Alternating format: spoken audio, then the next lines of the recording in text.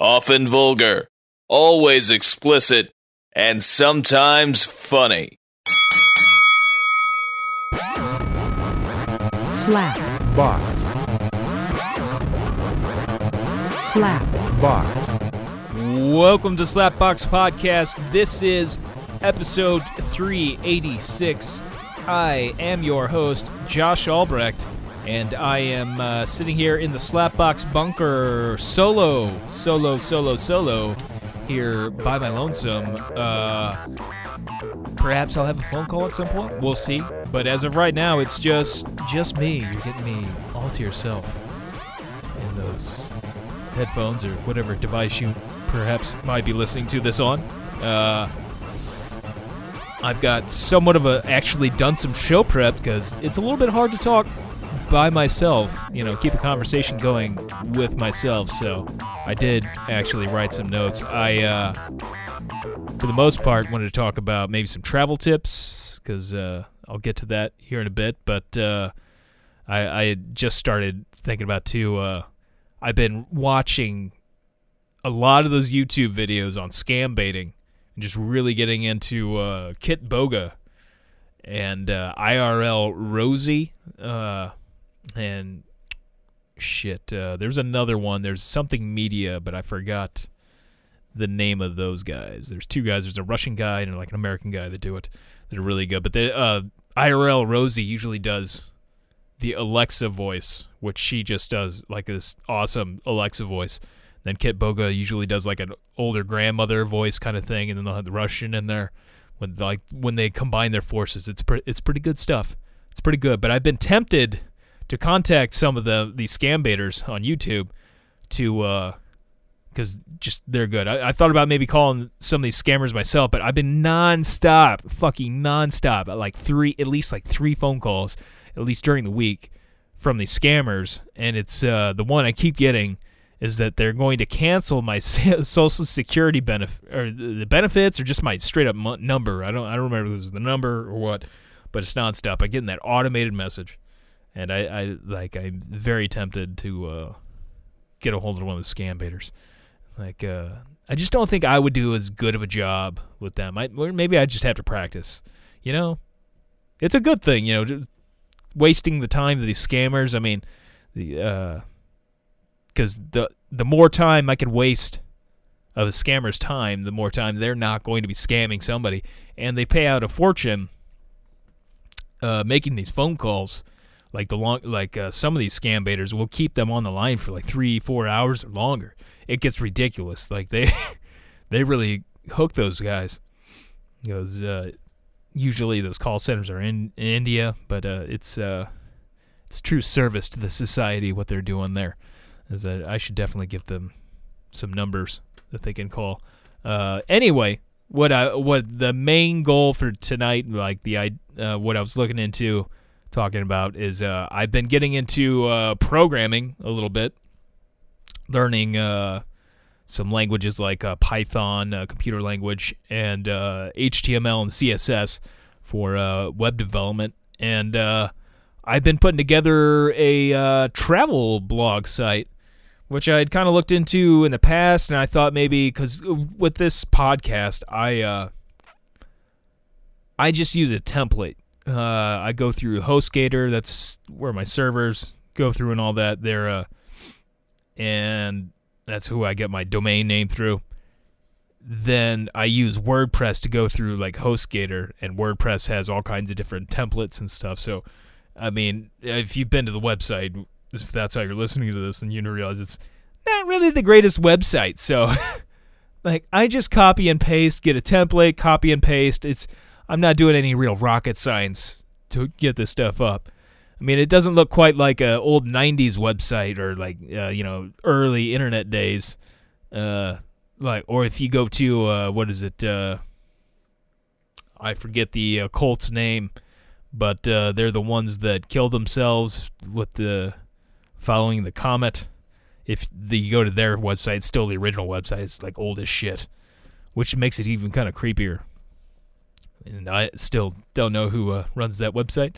And Heaven's Gate. That's the name of the damn weird cult Anyway, so I'm looking into doing this travel site and I'm putting it together. I imagine at some point I will put it online, but I'm pretty far off from that because I'm still learning on how everything works, and I've got a lot of info and everything that I want to put up on there. And I definitely have to go back to find the information. It's been years since some of the trips that I've had overseas, so my recollection of things is not maybe the greatest. Say, like my first trip to Russia or going to Ireland. At this point, it's not quite so crystal clear, but thankfully I have recorded many podcasts. We've been doing this podcast since St. Patrick's Day of 2012. So, I mean, we're coming on 8 years at this point. And I started traveling to Europe every year since 2014. It was my first trip to Russia. And I went back and listened. It's really weird. It's kind of cool. I mean, we don't get a whole lot of listeners to this podcast. Perhaps that's some of my laziness of actually doing a better job producing things and getting it out there. But it's definitely, searching for these podcasts. But I went back earlier to listen to the podcast I made after I first went to Ireland back in 2015. And it's weird because it's like it's not me. Like I hear me talk about it with it fresh in my brain. Then it's like my memory of it's a little different now. So, but I've got to go back and listen to these podcasts. It's good that I have this stuff that I can go back and I can remember it a little bit better, and I can go back and write this stuff. But I figured today I would go over some tips for traveling, and now that I'm trying to put together this site and everything. So I guess, if you're really wanting to go overseas, mainly I figured I'd cover Ireland just because I've been there the most out of anywhere else. Been there 3 times. I've spent the equivalent of maybe a little over a month because there was times where I spent about 2 weeks there at a time. I don't know. I spent a lot of days there. This good old place. Loved Ireland, a very fantastic place. You get your pint of the black stuff, and it's just magical. I can't find where my second trip to Ireland, but I know that if you want to go back and listen to the first trip of Ireland, it's episode 143 of this podcast, and then there's the third one is episode 262. I'm looking at the show notes. And 262 is right before, so it must have been 263 for the or somewhere close to there that I had, because it was in August, and that was in August. It was somewhere between 263 and 264 that I went on there the third time. But there's a show note I have here. Will I get a corn surprise? Now, that has got to have something to do with, I guess, that the first couple times, well, I guess every time, really, I went to Ireland. Mainly the first 2 times because I ran a marathon there in Galway City. They have a thing for sweet corn. And the first time I was kind of weirded out. By the second time, I was like, fuck it. When in Rome. Do as the Romans do. So I got the sweet corn on my sandwiches, and it was good stuff. It was good. Like at the Subway, I had the sweet onion chicken teriyaki with sweet corn, and it was magical. I also had an Apache pizza, which was pretty close to there in Galway City. I had a pizza with sweet corn on it. It might have been pepperoni. I don't remember what else was on there, but pretty awesome. Pretty good stuff. Wouldn't advise doing that the night before a marathon, but all the same, good stuff. But I guess starting out, if you're going to go to a foreign country and travel abroad, there's a lot of things that, obviously, doing research is definitely a plus. Like Travel Advisor I've found a lot of answers to things using Travel Advisor. I know that when I went to Russia that first time, I tried to research a lot. At least it seemed like I researched a lot, but definitely after going, it's like, oh, fuck, there was a lot of stupid mistakes I had made. Like, I didn't think about when I call my bank, you need to, obviously, if you've traveled at all, you know that your bank's going to get red flags if you go somewhere and you use your debit card or credit card, even just in another state. They might put a hold on your account, and you won't be able to use it. So, when traveling overseas, you want to call your bank ahead of time, let them know. And what I did, which I knew to do that before going to Russia, because obviously if I'm going to have some charges in Russia, I would hope that my bank would throw up some red flags. And sure enough, they did.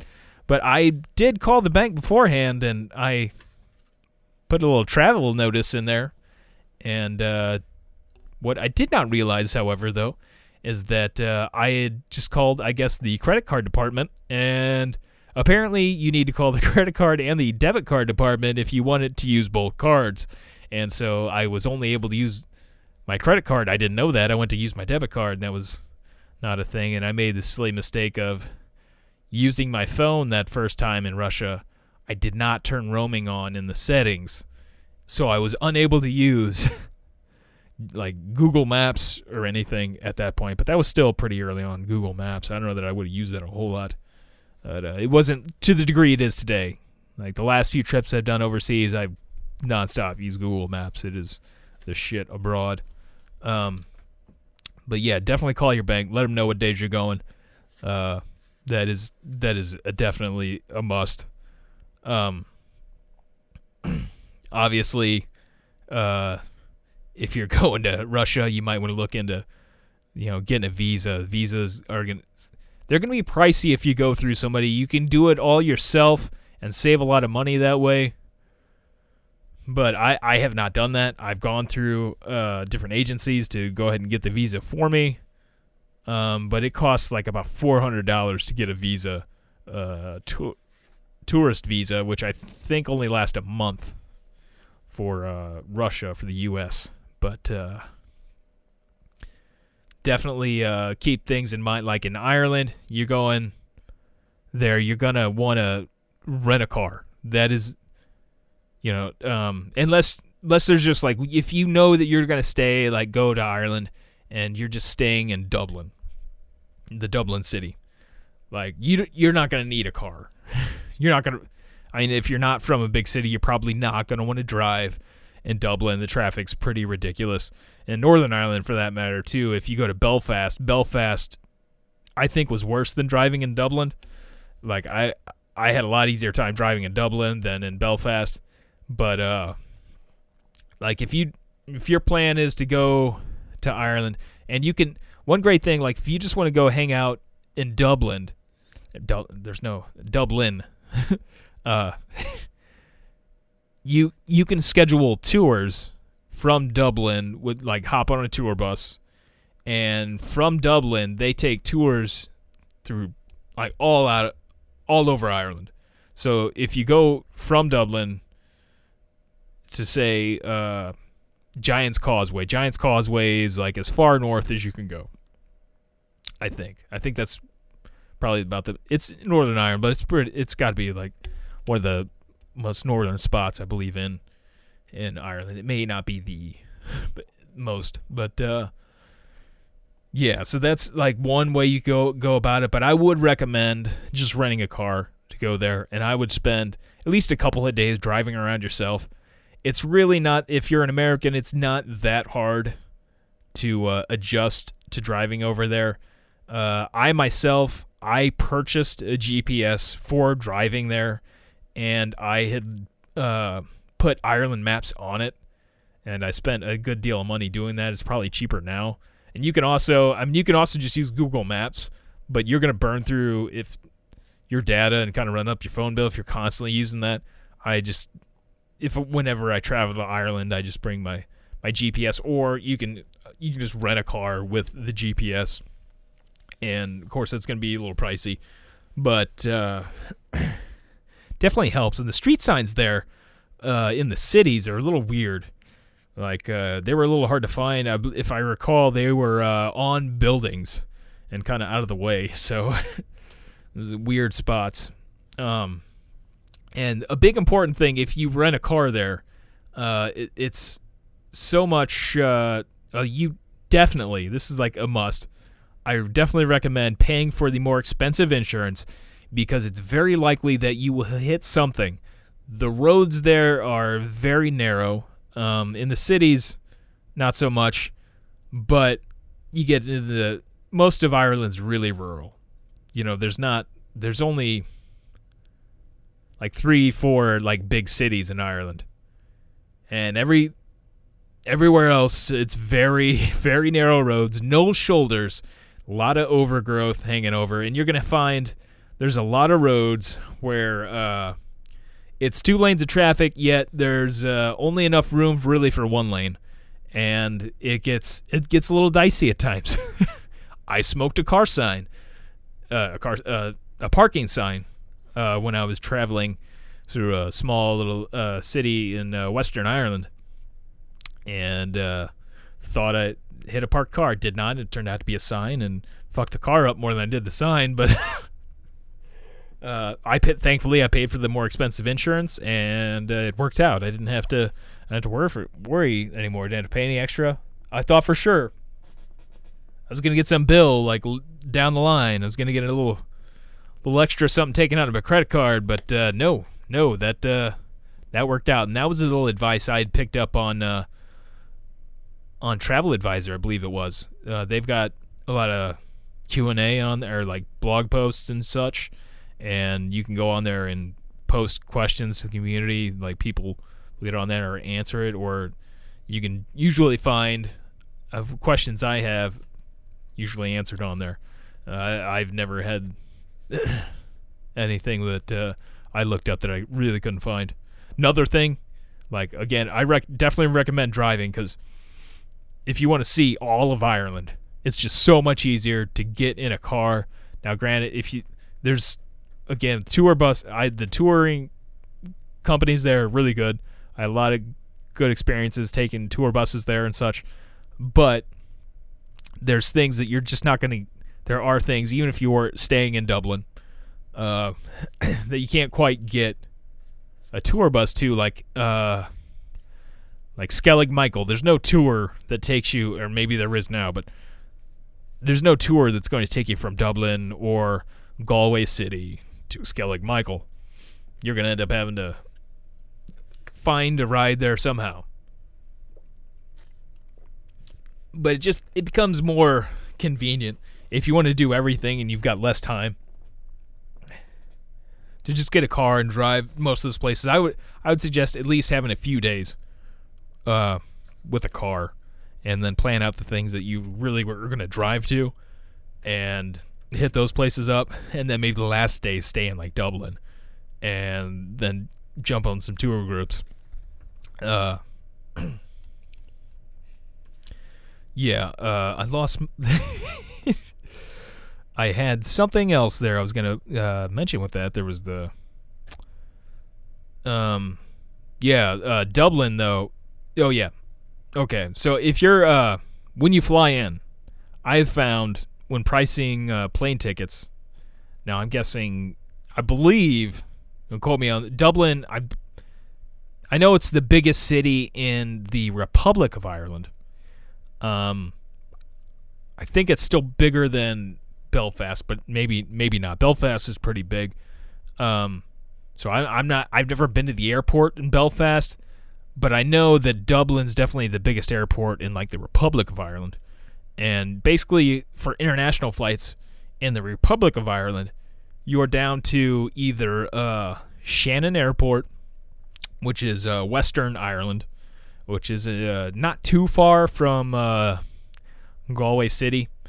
But Dublin, which is on the East Coast, that is It has a lot more flights going into it, and it's an international airport, of course. I found that whenever I've priced tickets, it's usually like $200 to $300 cheaper to fly into Dublin. But, however, I found that most of the things I like to go visit now, granted, I haven't really done a whole lot on the East Coast other than hang out in Dublin, like the city. I haven't spent a whole lot of time like Dublin County and gone to like the natural or the coastline and seen like anything else outside of the city really in Dublin. So I'm sure there's some cool things, but the western coast of Ireland is the way to go. The Wild Atlantic Way has just got fantastic stuff. I mean, I believe the number one tourist attraction in all of Ireland is probably the Cliffs of Moher. You may have, if you've seen The Princess Bride, it is the Cliffs Insanity in that movie. It's in one of the Harry Potter movies as well. I think I may have seen one, perhaps two of those. I don't think it was in one of the two that I've seen, so I couldn't tell you which film it was in, but it might even be in some other films. But there's, of course, that is those cliffs. The first time I went there, it was magical, and I went through. I had taken a tour group from Dublin. It was through the Dublin tour company, but then it met up with the Galway tour company. So I guess those are one and the same. I'm not sure how exactly that works, but that was like that was definitely like the greatest tour. Well, there's a toss-up between the greatest tour I've ever had in Europe was between that first tour I took to the Cliffs of Moher and my tour in Bavaria, the Munich food and beer tour. But it wasn't really so much the sights that I saw; it was just the people I was hanging out with, the experience that I had. But like the site, Dublin or the Cliffs of Moher, the first time I went there, magical. And the tour guide was fucking awesome. Her name's Laura. I'm not sure if she still works there. So if you go there, like try to get Laura as a tour guide. She is total rock star. But I was looking up earlier because I was looking up stuff for this, and I don't know yet if I will make a out of this country this year. I've got a lot of medical bills and such, and apparently I don't have, according to the CT scan I had done this Monday, I don't have kidney stones, so maybe they're phantom stones. I don't know, but I know I've had prostatitis, and I could just be having chronic pain from that. The infection's gone. Anyway, I may not be able to afford to travel. This is the point I'm getting to. However, I was looking at things of Ireland, and I did not realize until so now the Skellig Michael, which I gotta say is definitely one of the coolest places, if not the coolest place that I was at in Ireland. Now, if you are a Star Wars fan, it's definitely you'll recognize Skellig Michael as the Octo planet from Force Awakens, Last Jedi, and it's a little bit in this last one, The Rise of Skywalker. Is the island that Luke Skywalker is at.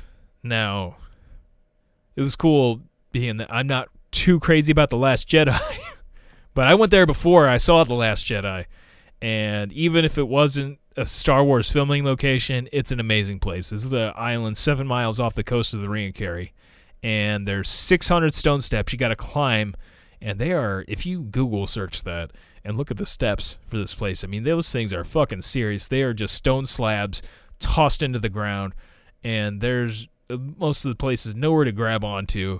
It's a death trap, and it's some work climbing up those stairs. I was in pretty good shape when I went up that. I was dealing with some knee injuries, but I was in pretty good shape, and my heart was pounding pretty good when I got to the top of there, but it is definitely a sight to see. Now, you can only go there, I believe, 3 months out of the year during the summer months, and there's only a few boats that you can go out there. You're going to want to book that in advance. I would say a good 3-4 months. Try to book it 3 months in advance because they sell out quick. They're only allowed to bring something like 30-something people out there a day. The fishing boats seat maybe 8 people or so. It's not a big thing, and the area around there's not a whole lot. There's only one big hotel.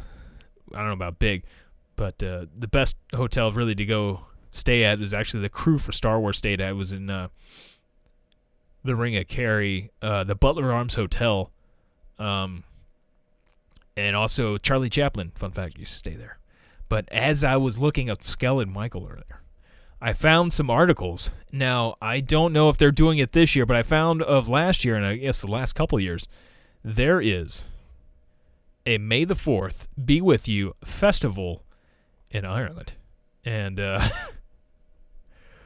this is on the wildatlanticway.com/Star Wars here. Which I'm surprised it's not .ie, but I guess this is supposed to be more for to American customers. But so I'm going to put on my best Irish voice while I go ahead and read over a little bit of some of this. This is, again, a little bit old of an article. It's talking about last year, but this is Star Wars Out of This World at the Edge of the World. And from epic sunsets to crashing waves, misty mountain passes and ancient stone fortresses, there's something otherworldly about the wide Atlantic way. As the force of the Atlantic battles against the jagged defences of the western seaboard, the people, the adventures, and the landscapes combined to offer an experience that's truly out of this world. The place like nowhere else, and an escape and a chance to beat her. Really there. The diversity, the uniqueness of the route is not going unnoticed with its unearthly chasms, cathedral-shaped islands setting the scene for one of the most iconic and much-loved film universes, Star Wars. Explore craggy cliffs and far-flung islands, and walk in the footsteps of kings, filmmakers and seafarers, Jedi and holy men with a visit to some of these dramatic filming locations.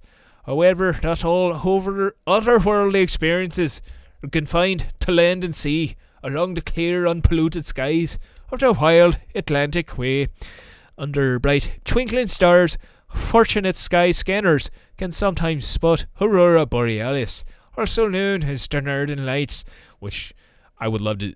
I'd love to see the Northern Lights, and it'd be great to see it in Ireland. But let's continue on. And under those beautiful skies within all those far-away galaxies, it's easy to imagine if there is life out there, they must be aware of the charms of the wild Atlantic way too. But yeah, it goes on, and there's knowing that they've got this May the 4th festival, makes me like, oh fuck, I should definitely get up on this and just say fuck it and put more money on the credit card. And because I'm looking at these pictures here, and there are full on. They got the 501st Legion. They're in their fully decked out Star Wars Stormtrooper outfits, and one of them looks like it has my luggage bag, my Amazon hardshell case. That is that is a premonition here of me. That means, does this mean I need to get a Stormtrooper costume and fly to Ireland? Perhaps so. And oh man, looks like that guy's Kong or Connemara, but I guess it's County Kerry. Taringa Kerry, getting the pictures. Oh, you got May the 4th Festival in Mallinhead in a showing, or the May the 1st Festival in Portmagee. Now Portmagee, that's where you be taking your boat to go to the landing tour on the Skellig Michael. And if you get there early enough in the year, you get too late. I got to Skellig Michael in August, It was like the second week of August, first or second week of August. And I missed by a day seeing puffins. Puffins migrate there, from what I understand, a couple of months out of the year. And I missed it by a fucking day. So you might want to look into when the puffins are there, because, I mean, it's puffins. Puffins are cool. I saw a lot of birds, a lot of large birds, but I didn't see any fucking puffins. I was disappointed. But I'm looking at all these pictures, and it's just fantastic. Stormtroopers everywhere, and I feel like I missed out. It's calling me. Oh, hold on. I'm reading here. This is things to do under the May the 4th be with you festival. That most momentous of days in the Star Wars lovers' calendar, May the 4th be with you festival 2019 made its much anticipated return to the wild Atlantic Way, which was a huge success with 2020 festival dates yet to be confirmed. Keep an eye out. I hear for more May the 4th excitement coming to a galaxy not so far away soon. So, soon! Now, I did this last May the 4th. I was on vacation. I did. That was when was in Russia last, and that's unfortunately when Peter Mayhew passed away.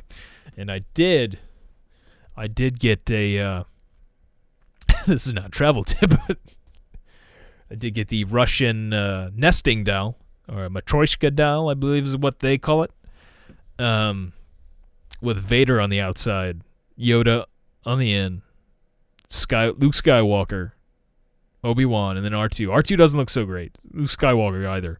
The real kind of downfall, though, Vader looks good, but they gave him like a white lightsaber. Should have been red. I paid enough for it. Should have been. That was me celebrating May the 4th. That was my last May the 4th. Overpaying for this Matryoshka doll. It was like $100-something I paid for that. But I felt like I had to. I mean, Peter Mayhew died. I feel like I had to. But I keep looking at this picture. I'm not sure if that might be Port McGee, or that might be near the Butler Arms Hotel. It might where these stormtroopers are standing. I feel like maybe that is. Well, maybe that. I don't reckon. I mean it. I know that I stood there at one point, but it totally has my luggage bag, so I definitely have to do that. Fucker. Stealing my luggage. It's definitely. And if you go to another thing, if you're a fan of Game of Thrones, that the last season didn't ruin you for the Game of Thrones, which was the last 2 seasons. I mean, it's pretty rough stuff. You still like the early seasons of Game of Thrones. I mean, there's a lot of Game of Thrones filmed in Northern Ireland. That's where their main studio was, Northern Ireland, out there and up there in Belfast. But yeah, Game of Thrones tour, it's good stuff. I know that you can take tours from Dublin City to like Belfast, and usually I don't think they actually filmed Giant's Causeway, but that's probably the biggest tourist attraction in Northern Ireland, is going to Giant's Causeway. And they've got the rocks that look like they were man-made, but they were not. It's definitely a sight to see. There's some cliffs out there you can stand on, and the rocks that are shaped. There's a whole thing with Finn McCool, the giant Finn McCool. I gotta look at. All right, I gotta tell you the story of Finn McCool. Now that I'm talking about it, I gotta. Finn McCool. So I don't remember. It's some crazy story. Become hail Finn McCool. This is on Wikipedia, so this is Fionn McCumhale, Finn McCool, Old and Middle Irish Finn, Finder Finn, Finn, usually rendered as Finn McCool or Finn MacCool in English, was a mythical hunter warrior of Irish mythology occurring. Oh wait, this is. Damn it. Where is the? story. No, I thought Finn McCool had to do with Giants Causeway. Perhaps not. Let's Giants Causeway. Searching. Causeway.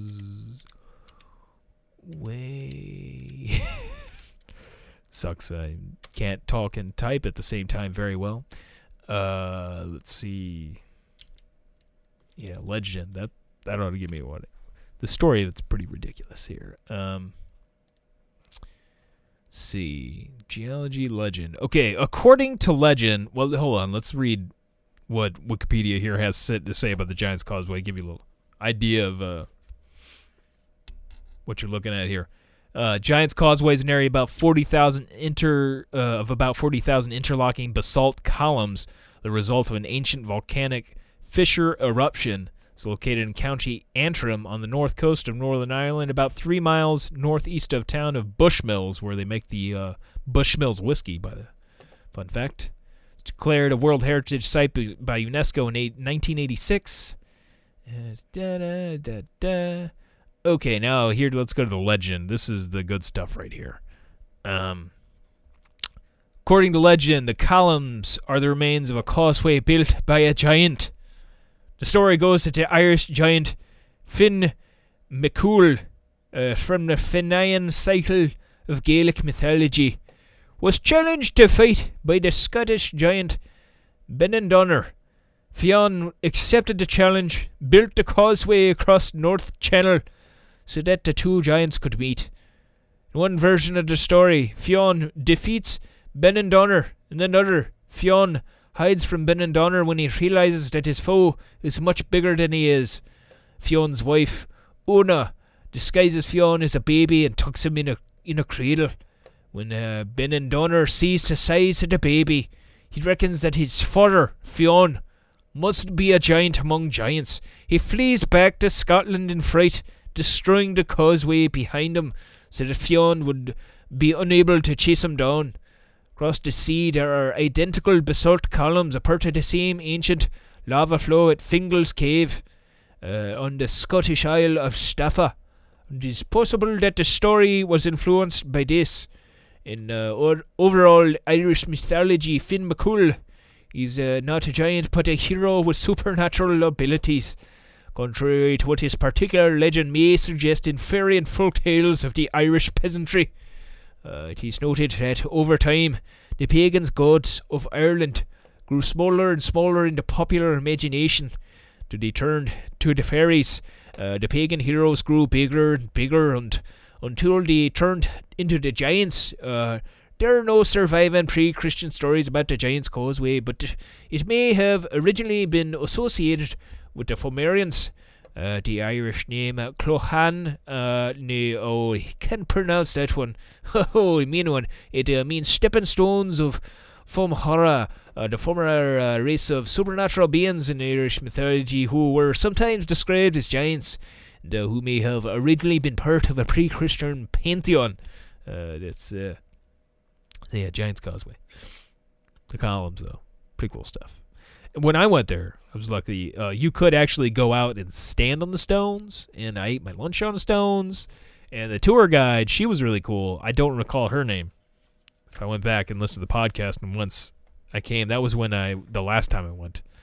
So that was in 2017, and she was cool. It was a Game of Thrones tour.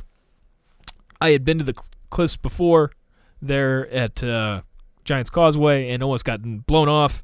But the last time I went, the weather was a little bit better and super cool tour guide. The first time I went, I didn't have a tour guide. I just went by myself. But the second time, she was super cool, and she said, make sure you go out there and you have your lunch out there on the rocks. And I just want to thank you because 5 years from now, they're not allowing anybody else out on the rocks. There's too much damage to the rocks, and they want to see it.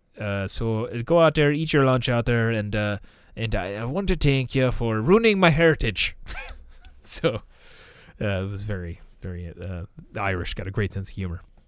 I find the female tour guides there to be just awesome. I had some cool male tour guides, but they're just not the rock stars that the females were. And, oh, they got the great stories, the great stories. And I'm not sure if they all kissed the Blarney Stone like I did, but definitely they have the gift of the gab, which I don't know that if I noticed a difference after I kissed the Blarney Stone. Maybe it wore off a little bit. I mean, there's literally been millions of people, it got to be millions of people that have kissed that damn Blarney Stone at this point. And if you want to go kiss the Blarney Stone, I don't recall, at least from any of the Dublin hotels I stayed at, there being a tour. I'm sure there's probably got to be a tour that'll take you from Dublin to Cork, which Cork is where you go to if you want to go to Blarney Castle and kiss the Blarney Stone. It's in Cork, which that was the only part of Cork I saw. I didn't actually go into the city really.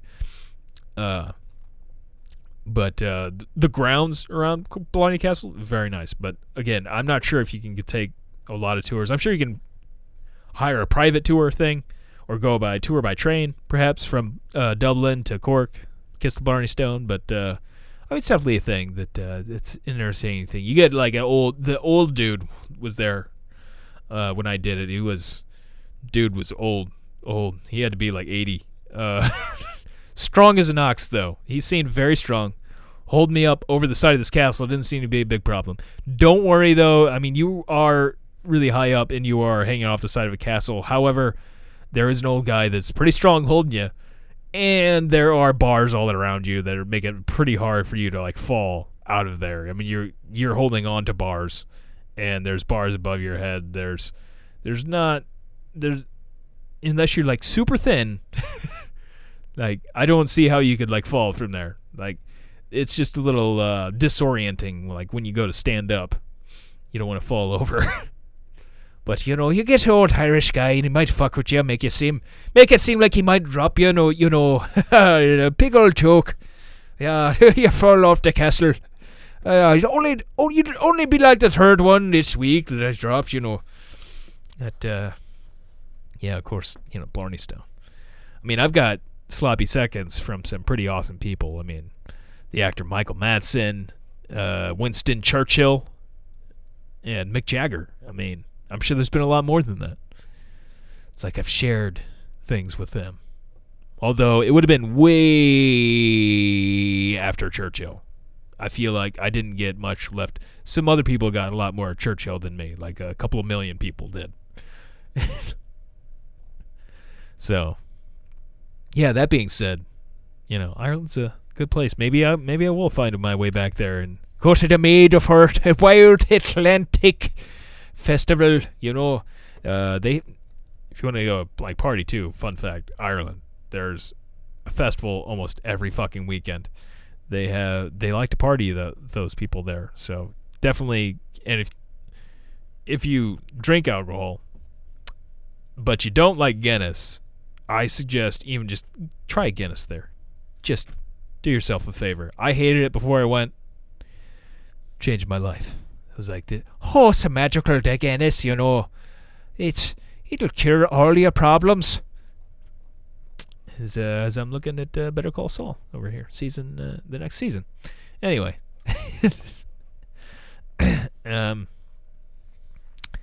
Yes. So, one thing I didn't do that, if I go back, I would like to just go the whole Wild Atlantic Way. From my understanding, I believe the Wild Atlantic Way is just basically the whole West Coast. I think it starts around the Ring of Kerry and just goes all the way up. I would like to just drive that whole coastline because I don't think it would take real long. It'd probably be a 8-hour drive or something if you went straight through there, but it would be pretty tight. Maybe just stay a couple of days here and there along the route. But I know if going back to flights, if you're going to the West Coast, it's a lot easier to fly into Shannon. Again, you're going to pay $200 to $300 more for those plane tickets most likely, but you're probably only an hour or so away from wherever you're going in the West Coast, unless you're going far north, because it's more towards the south where Shannon Airport is. But to give you an idea, when I drove from Dublin to the Ring of Kerry, which is where you're going to want to go if you go to Skellig Michael, it was... I'm looking it up here.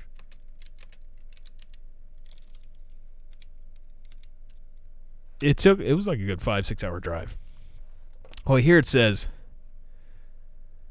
4 hours and 19 minutes, but I believe it took me more closer to 5 hours from the airport to Butler Arms Hotel, which was pretty much the coast. So, if I look that up, but it's a good long drive.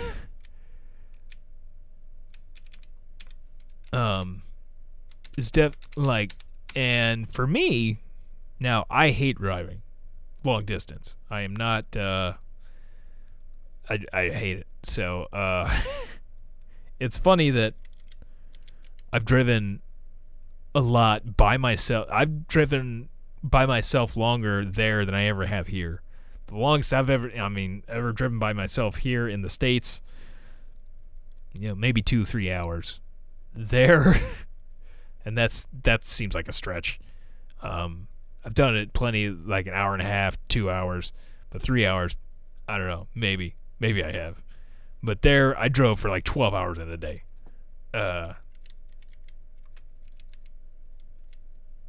And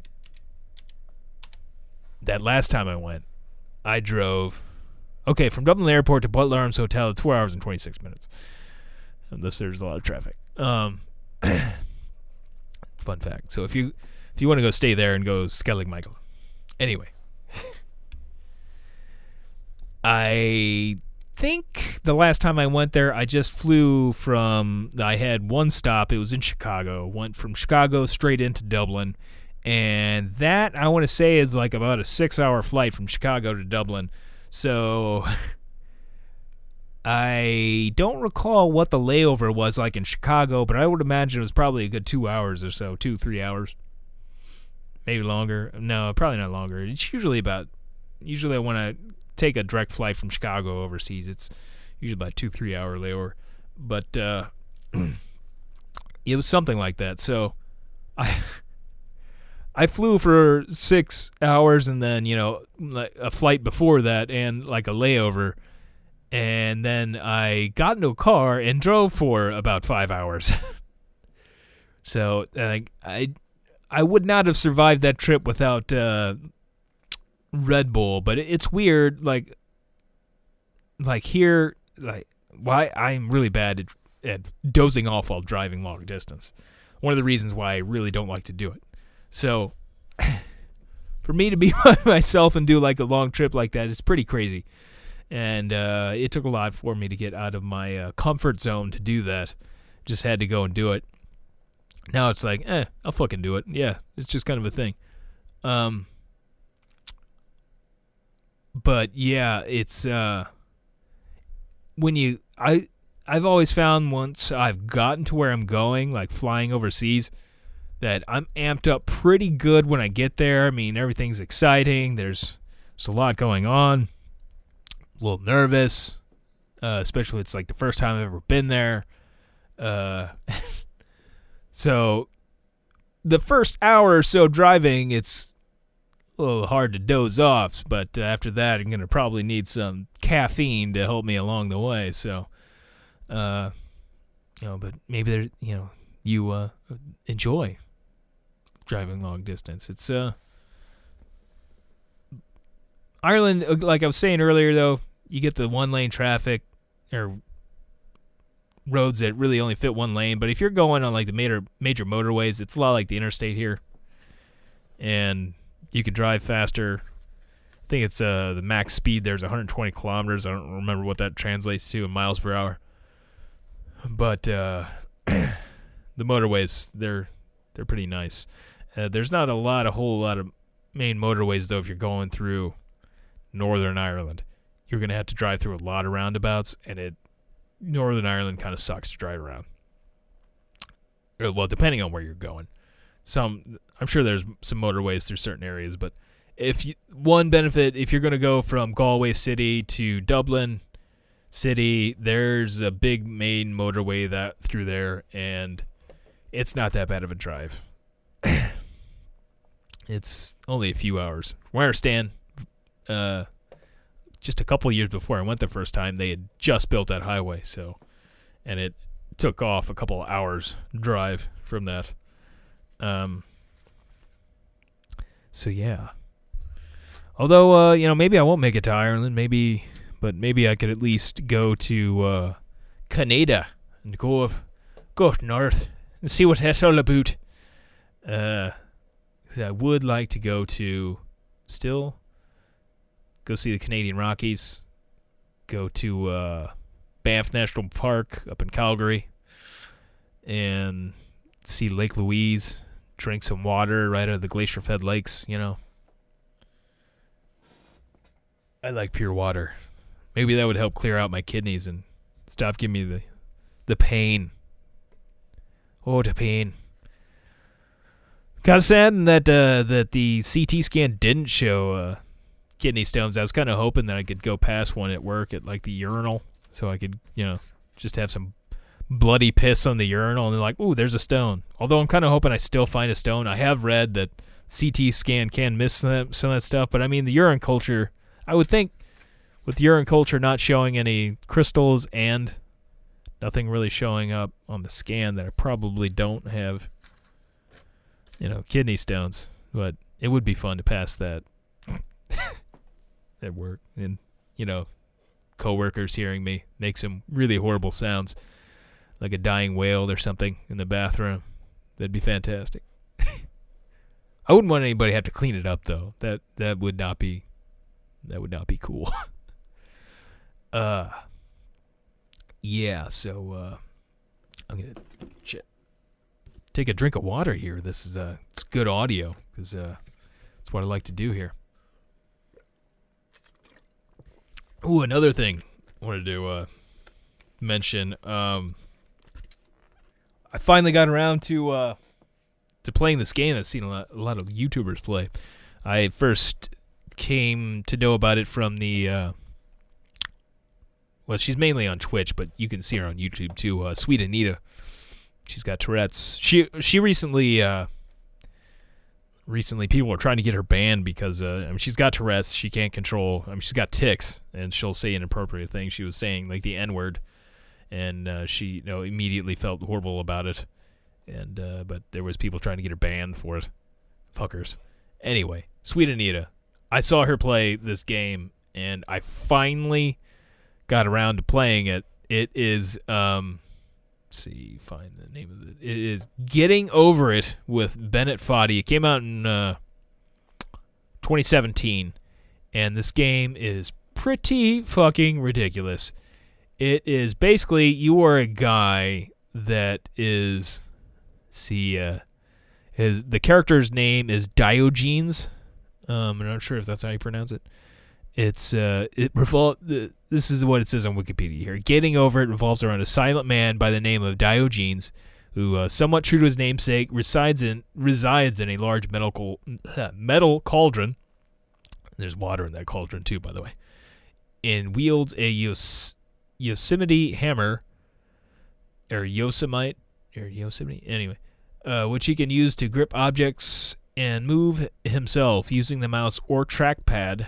Controllers are supported to make the game hard because of the lack of precision in the joysticks. The players try to move the man's upper body and sledgehammer in order to climb a steep mountain. The game is accompanied by voiceover commentary by Bennett Foddy. He's a video game designer based in New York, raised in Australia. Discussing various philosophical topics during the game. It's ridiculous. Apparently and it's funny to watch YouTubers do it because there's a lot of people flipping out. And Sweet Anita, it was fun watching her because she starts having a lot of tics and such, which I guess isn't quite funny. I guess it kind of is, but but her reactions to it are pretty good. The game, I just played it a little bit, but yeah, it gets a little ridiculous. It is speed runs, man. The speed runs, people can fly through this fucking thing. You go all the way up, and the goal is to just get to the top of this mountain-esque thing that you climb, and you eventually have to make it into space. But is this guy? It looks very Irish. Is what really kind of maybe that's what was really making me think of Ireland. There's a guy really like in a witch's cauldron with water coming out of it. He is shirtless, probably naked, I'm assuming. And then he's got this fucking hammer that you just swing. You just move the mouse. There's no the only control thing you can do is move the hammer. You just move the hammer. You can kind of use it as a pogo stick, but then you just stick it into shit and kind of pull yourself up with it. It is infuriating hard, and you can't save. Well, I guess you can continue at points, but there's points where you fall and you can't, like, there's no, if you fall back down, you can't just start back over at the top. You have to start wherever you fucking fell to, and there's no going back. It's a tough one. It's a tough one, and it's a difficult game. It's meant to be a difficult game, and I definitely it's interesting, that one. Pretty simple concept for a game, but like there's not like a whole lot to it, but it's fucking hard. Fucking hard, man. You know, we're trying to climb up that mountain with a little fucking rock hammer, you know. It's all like with the Shawshank Redemption, you know, he's got a little rock hammer, you know, to break through the wall in the prison. Yeah, you just imagine Andy Dufresne climbing up a mountain while also being stuck in a fucking cauldron as he takes this rock hammer and then tries to swing off it, pull Fult off it with a rock hammer. Oh, where's Red when you need him, you know? But yeah, that's basically how it is. Like rock hammer, you know, rock hammer. I did also finally get into watching Witcher. I haven't played the video game yet. Liking the show. Henry Cavill's kind of getting in my brain, though. Those eyes. There's like, they're owning me. They're, like he's sending me messages. And, pretty good show, I'd say, from the most part. I also went through and watched Season 2 of Lost in Space. It's alright. I am going to watch the rest of The Witcher, though. And definitely am looking forward to Better Call Season 5, I think it is, of February 23rd, I believe is when that one comes out. That is definitely going to be some good stuff. I mean, you're going to get some Giancarlo Esposito, Mr. Gustavo Fring, and what, you know, there is, it doesn't get any better than that to me. I mean, there is no better bad guy than Gustavo Fring. The guy's fantastic. Fan-fucking-tastic. I enjoy seeing the pictures of him posing with fans where he shoots the dirty look and like holds a banana up to him like it's a gun. Pretty fantastic. And definitely want to see that. It is still weird though that it's way several years back, most of it before Breaking Bad, and yet they somehow make Bob Odenkirk, they've hidden his age fairly well, and yet El Camino takes place sooner, or well, later than Better Call Saul, and yet everybody looks a lot older in El Camino. Now, granted, it has been a long time since Breaking Bad aired, but they did look a lot older. I love me some Aaron Paul, but you know he's starting to look older, and he's. I believe they're still referring to him like he's a teenager in El Camino, or maybe just like early 20s, and he's clearly not. I guess Odenkirk, since you know at least he's supposed to be, you know, older, not like a teenager, that it's maybe easier to believe. I think what really threw me off is just on El Camino is forgotten his name, but You get the guy that played Todd, Jesse Hughes, I want to say his name is. I believe that's his name. And he's also in El Camino, and he looks so much different in El Camino, and it's supposed to take place